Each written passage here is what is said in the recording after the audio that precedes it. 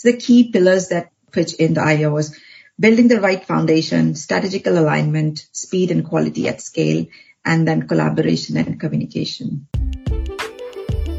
Hi, I'm your host, Magali Pellissier, and I'm a product manager. Welcome to Product Perspectives, the podcast for product people that gives a voice to their stakeholders. Each week, I show you the other side of a product. I interview the people who contribute to making products a success. They are engineers, writers, marketers, support analysts, UX designers, or even salespeople. Not only will I give them the credit they deserve, but we will uncover what makes a good product and a good product manager from their perspective. Stakeholder management is a key skill for product managers. So just as you are obsessed with listening to your customers, let's hear from your stakeholders. My guest today is Shipra Nirola, who is VP Product Operations and Delivery at FitXR, where she has been establishing product operations as a mainstream function to accelerate product-led culture and scaling from 2 to 6 cross-functional teams over the last year and a half. Shipra is a seasoned leader with over 16 years of core experience in digital transformation, business agility, and operational excellence. She has implemented best industry standard processes driven from Agile, Lean, Six Sigma, Prince2, and ISO quality assurance principles for continuous improvement. Thank you very much, Shipra, for joining me today. Thank you for having me. I'm really excited to have our conversation. Let's start with your company. FitXR is the leading developer of VR, AR fitness applications, and we are a passionate team who's on a mission to make fitness fun and accessible to everyone. So FitXR has built the world's first virtual fitness club, and through our application, it provides a truly immersive and engaging experience to our players through the virtual reality, and players can get everyday daily fresh classes, fitness classes, just from the comfort of your home. Okay, very interesting. Was the idea of your company born during the COVID pandemic? Was your company already a player before the last few years? Yeah, the company was established in 2016. We were fully remote even before COVID. Very exciting to see that there are some examples of companies who were already operating remotely and having products like this for remote use before the pandemic. I think we don't talk enough about these companies. So how did you get started in this company? I joined FitXR almost 1.5 years ago. So I was hired to build a QA function from scratch because they were very small, and then we were trying to build overall quality and testing practices in the company. And when I joined them, first I wanted to understand what does it mean by quality for the people at FitXR. Is it just about testing the application, finding issues and bugs, or the quality, in my opinion, is much more beyond than testing or a quality control. So I tried to understand that by doing a little bit of survey. And then I initiated a little bit of systematical monitoring, process gap evaluation on the various aspects of the practices in our business, mainly around quality assurance, product lifecycle development, and delivery practices, just to see where our gaps are. Are we doing the right things? So the two key things at that time when I joined was our product quality was poor because we were having lots of post-release issues. The defect leakage was a key problem. And also our delivery pace was very slow. And when I started very, very small, as in like focusing on the small wins. And then I re-established the whole QA department from scratch, new tooling, new standards, practices, ownership, roles and responsibility, including new hires. And I also realized that our organizational structure wasn't supporting the goals that we wanted to go for.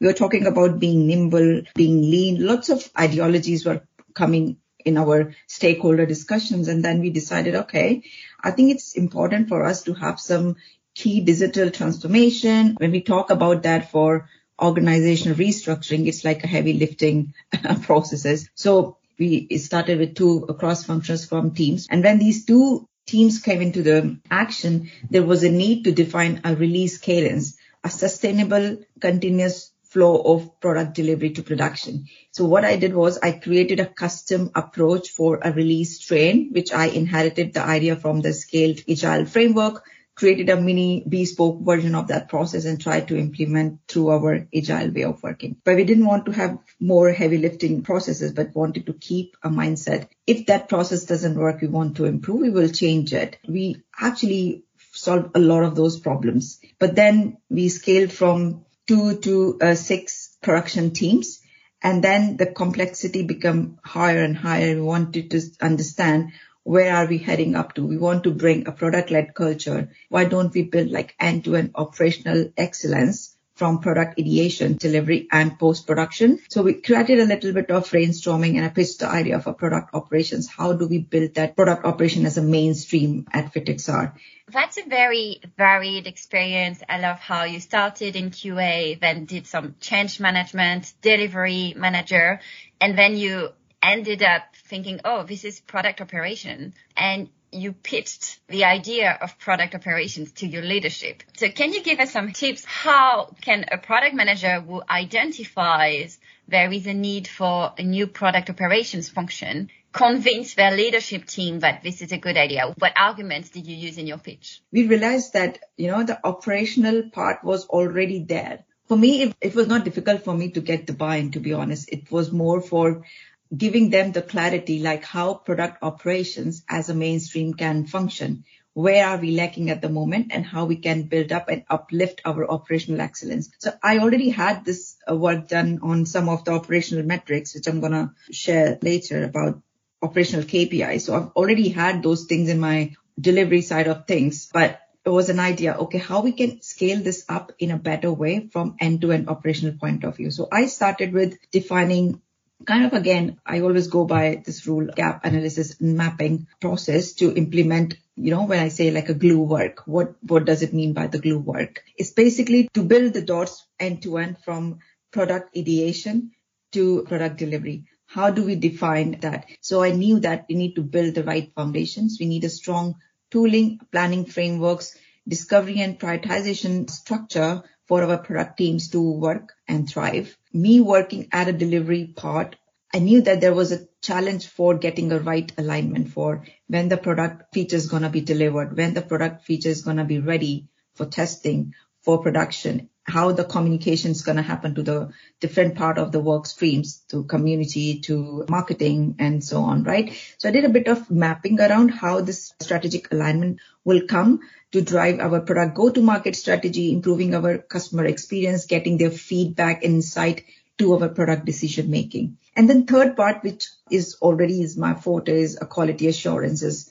Like how do you provide speed and quality at scale, better practices for automation testing, live monitoring on the bugs, bug triage, overall product health, all sort of activities. We did not have it. And standardizing these processes so that we can reduce our complexity around that by building a system where you're taking more proactive actions by running a nightly execution on those tests, like more DevOps, CI/CD practices. So that comes under that bit. And then the fourth bit was overall collaboration and communication. It's the most important thing, seeking for an alignment. And I've always said that alignment is like breathing for a cross-functional organization. So the key pillars that pitch in the idea was building the right foundation, strategical alignment, speed and quality at scale, and then collaboration and communication. What you're saying resonates a lot with my previous interview with Rachel Spurrier, with product operations lead at Pico, where she said that most of the things that you work on in product operations are things that are already happening. We already measure things. We already communicate. We already have those processes. But at some point, we grow so much that we need some people in product operations to help the full view of how everybody is doing it in the company to then standardize and scale it in a better way. It's absolutely right, because when you operate, you definitely have some sort of practices. So these basic foundation, I believe, have already been there. It's very important for product operation. And I would say not just product operation, any product leader to understand when these operational metrics are put together, how do you want to use them? Because there can be like overhead of lots of KPIs and lots of metrics. When we put those KPIs, they should be telling you a story about the true state of your team performance, your product performance, in fact, and it can help you making right decisions. Are we doing right? are we doing wrong? It can also help you monitor your team health. Is team happy? Is team good? Is team motivated enough to continue? Or it can also help you making your commitment and checking on your operations on schedule. Are we meeting the deadlines? If you're missing it, why is that the case? So these metrics are not for the purpose of micromanaging, I would say, or creating more pressure on the team to compete with each other. There could be an example where a team is doing really good on the commitments. They are over delivering or meeting all the timelines. But at the crux of that, the team is really burning out.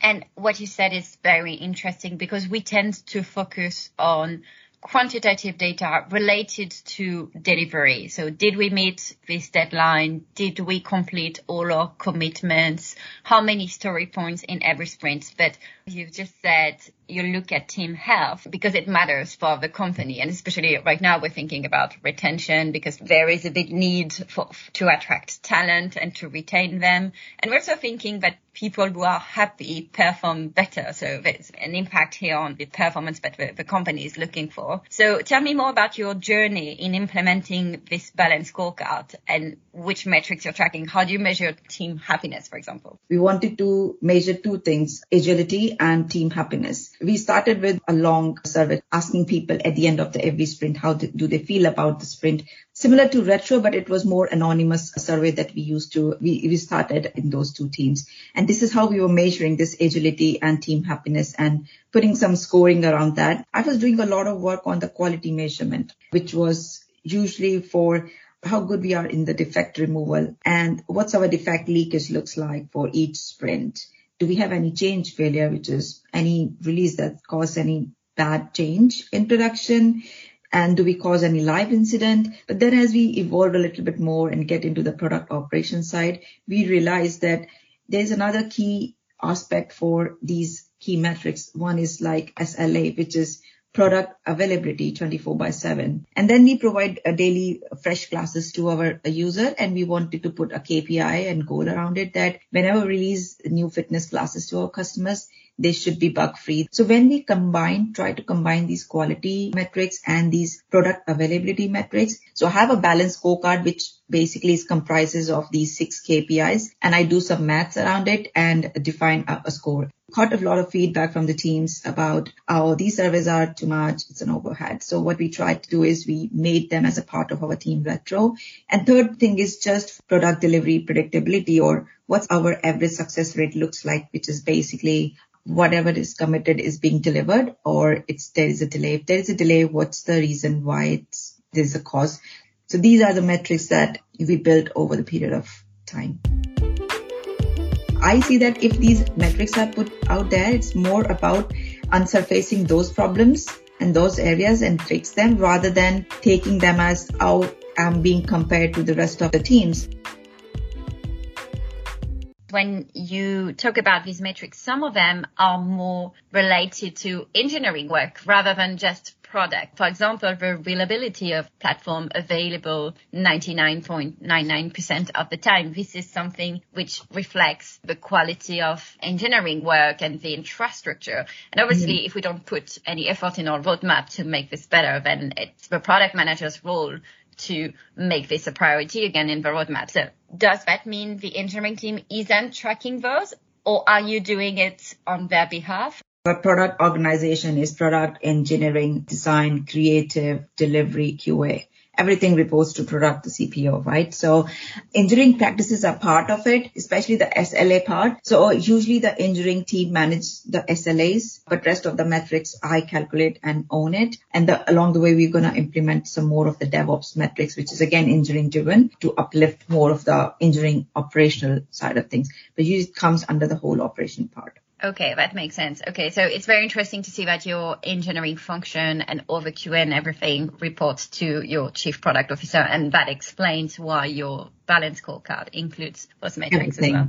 Yeah. You have a strong background in different methodologies, so Agile, Lean, Six Sigma, Prince2.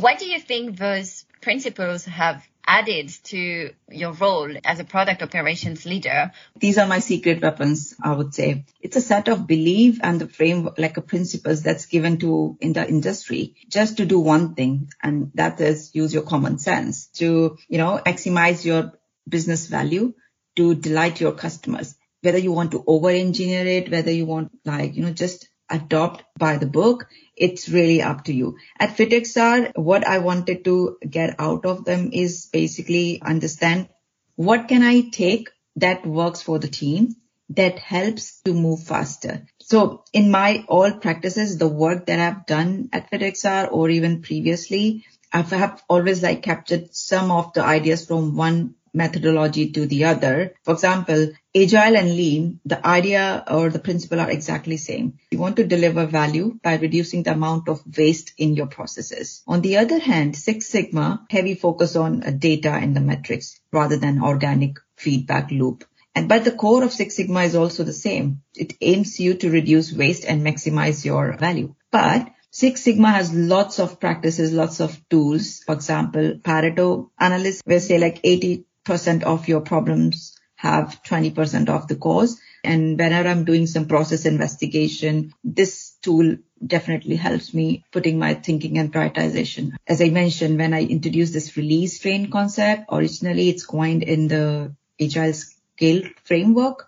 We are not in a state to do fully agile or fully adapting a whole scale agile framework, but I knew that I can inherit a release train concept and try to implement it to bring some continuous flow and sustainable deployment frequency in our product culture. So we started with a 2 weeks cadence, then we decided, it doesn't work for us. Maybe 2 weeks cadence is not the right cadence for us. So let's try with the 4 weeks and see how we're going to go ahead, how we're going to move. So all of these frameworks have helped me putting my strategy around product operations and delivery success. Yeah, that's very interesting. And I am very metrics driven and around measuring things. But as a product manager, sometimes we have engineers don't really want to commit. We don't want to commit either because we know that the roadmap may change. There are some things which when we track them with some hard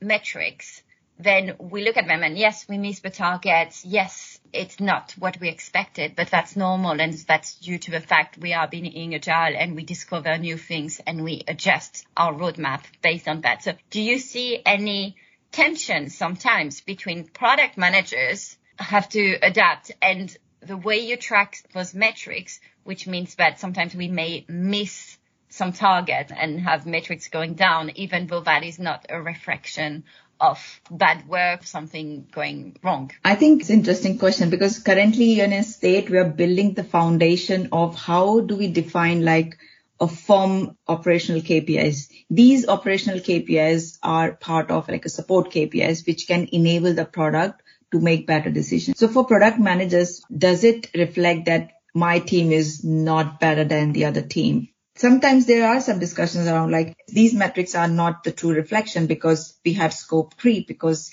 we had last minute changes, because we had unplanned leaves. But the objective of these metrics, even though we could put that hardcore metrics out there, it's about what can I do as a product manager to perform even better. Even if you see, for example, okay, this sprint I committed for 5 stories for say, and I could only deliver 3 because of X reason, number 1, 2, 3, 4. And those reasons are genuine. It gives you a platform to think, did I not consider the impact if the person is off, for example, because I have key reliance on that person? Did I put nice buffer around the estimation for plan B or plan C, for example, right? Why this last minute change come to my plate? Did I push back? That could be external factors. I see that if these metrics are put out there, it's more about unsurfacing those problems and those areas and fix them rather than taking them as how I'm being compared to the rest of the teams. And so it's just about how do we perceive those metrics. And I think when we get that understanding, there's no point of conflict. You've said at the beginning that your role is also about giving the story. So having just those metrics sitting on a dashboard without the context, without the explanation of why we didn't hit this target, why the metric is going down. It's not helpful. It's really with the story of what happened that you can make informed decisions. Yeah, exactly. The biggest challenge for me is stakeholder management and alignment. As Jeff Bezos says many times, like a communication is a 24/7 job. And it really is, especially in the product operations space. On that point, so you said it's working well with product managers. I've got a question from Ryan Kenwood, with Senior Product Manager in your company. So my question is, what has been your biggest challenge from a product operations side with the product management team increasing by 200% in the last 3 months, while also maintaining a successful delivery cadence? What advice would you give other product operation teams in a similar situation? The biggest challenge for me is stakeholder management and alignment, and getting the right cadence and balance to product ceremonies and structured ritual and cadence-based communication strategy, because there are lots of stakeholders out there. There are lots of expectations. No matter what level of growth our product teams are at, we need to be able to effectively communicate, collaborate, and get things done, right? As Jeff Bezos says many times, like a communication is a 24/7 job. And it really is, especially in the product operations space. Currently, I'm working on and trying to create a structured and repeatable framework for product branding and communication. But I found is like it's a Goldilocks problem for me. Do I over-engineer it? Too much process overhead. If I don't put it that way, or if I don't put a structure to it, probably it's very loosely coupled or too less control. Without having a process overhead, but having the right tools, right processes, a light touch workflows can make it easier. It can reduce the conflict, and it can also boost the stakeholder participation in our product strategical decision, which probably is the biggest key and important thing for product managers. So the idea here with this whole work about structured, repeatable framework for product planning and communication is to make product managers' life easier.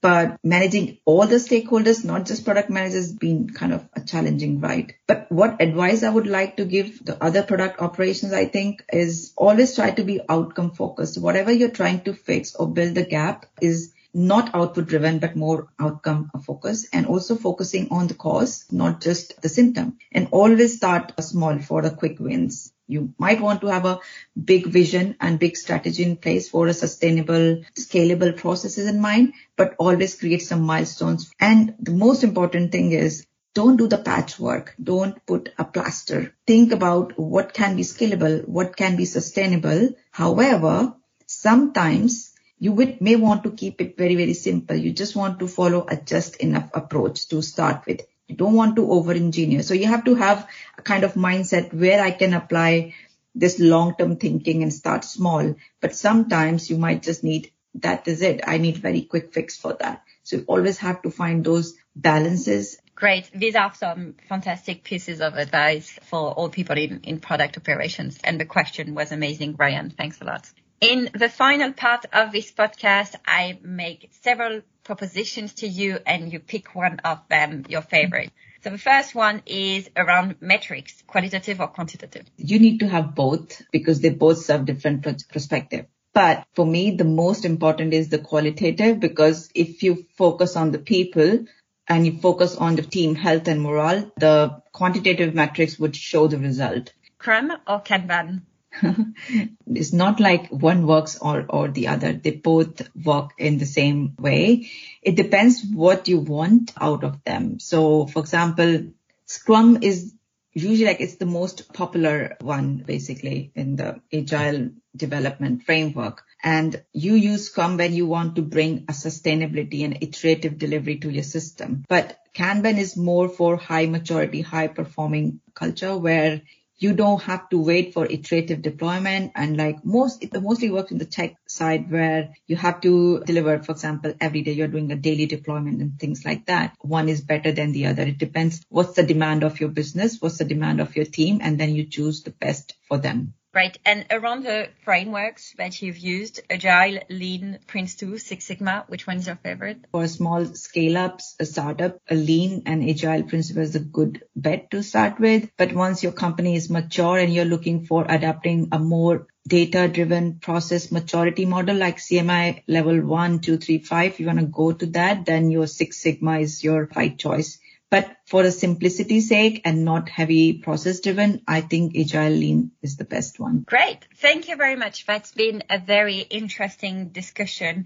And I would like to ask you a final piece of advice for product managers this time who would like to work better with people like you in product operations. As a product operations, sometimes I bring a lot of change. Sometimes it's seen as maybe it's another process overhead, and there is always kind of resistant to adapt change. I would say like to have a little bit of open-mindedness to accept and understand when a change is coming and when the process is coming, why do we need it? Always thinking from the lens of, would it bring any outcome for my team? What's in it for me? At the end, what we want is we want to eliminate chaos. We want to bring clarity on how do we do the things right? Because you can't do, as a product manager, you cannot build the right thing for your customer if you don't know how to do things right. Great. Very good answer. Being open-minded as a product manager when new processes come in and think about why. But why question that we like asking as product managers, asking this about the processes as well. Why is it changing and what kind of benefits does it bring to us? You've given lots of practical ways that we can implement balance scorecards and track metrics and also work better together between product operations and product managers. So if people who have listened to this episode want to carry on the conversation with you, how should they contact you? The easy way is to connect me to the LinkedIn. I'm happy to help and have a further conversation. Perfect. Thank you so much and have a good day. Thanks for having me. Thank you everyone for taking the time to listen to this podcast. I hope you enjoyed this episode and that it has enabled you to understand your stakeholder and inspired you to better work with them to make successful products. If so, please share the link with your friends and colleagues. And if you want to suggest some topics, some guests, if you have questions you'd like me to ask during the interviews, or if you have any feedback, you can write to me at magalipellissier@hotmail.fr.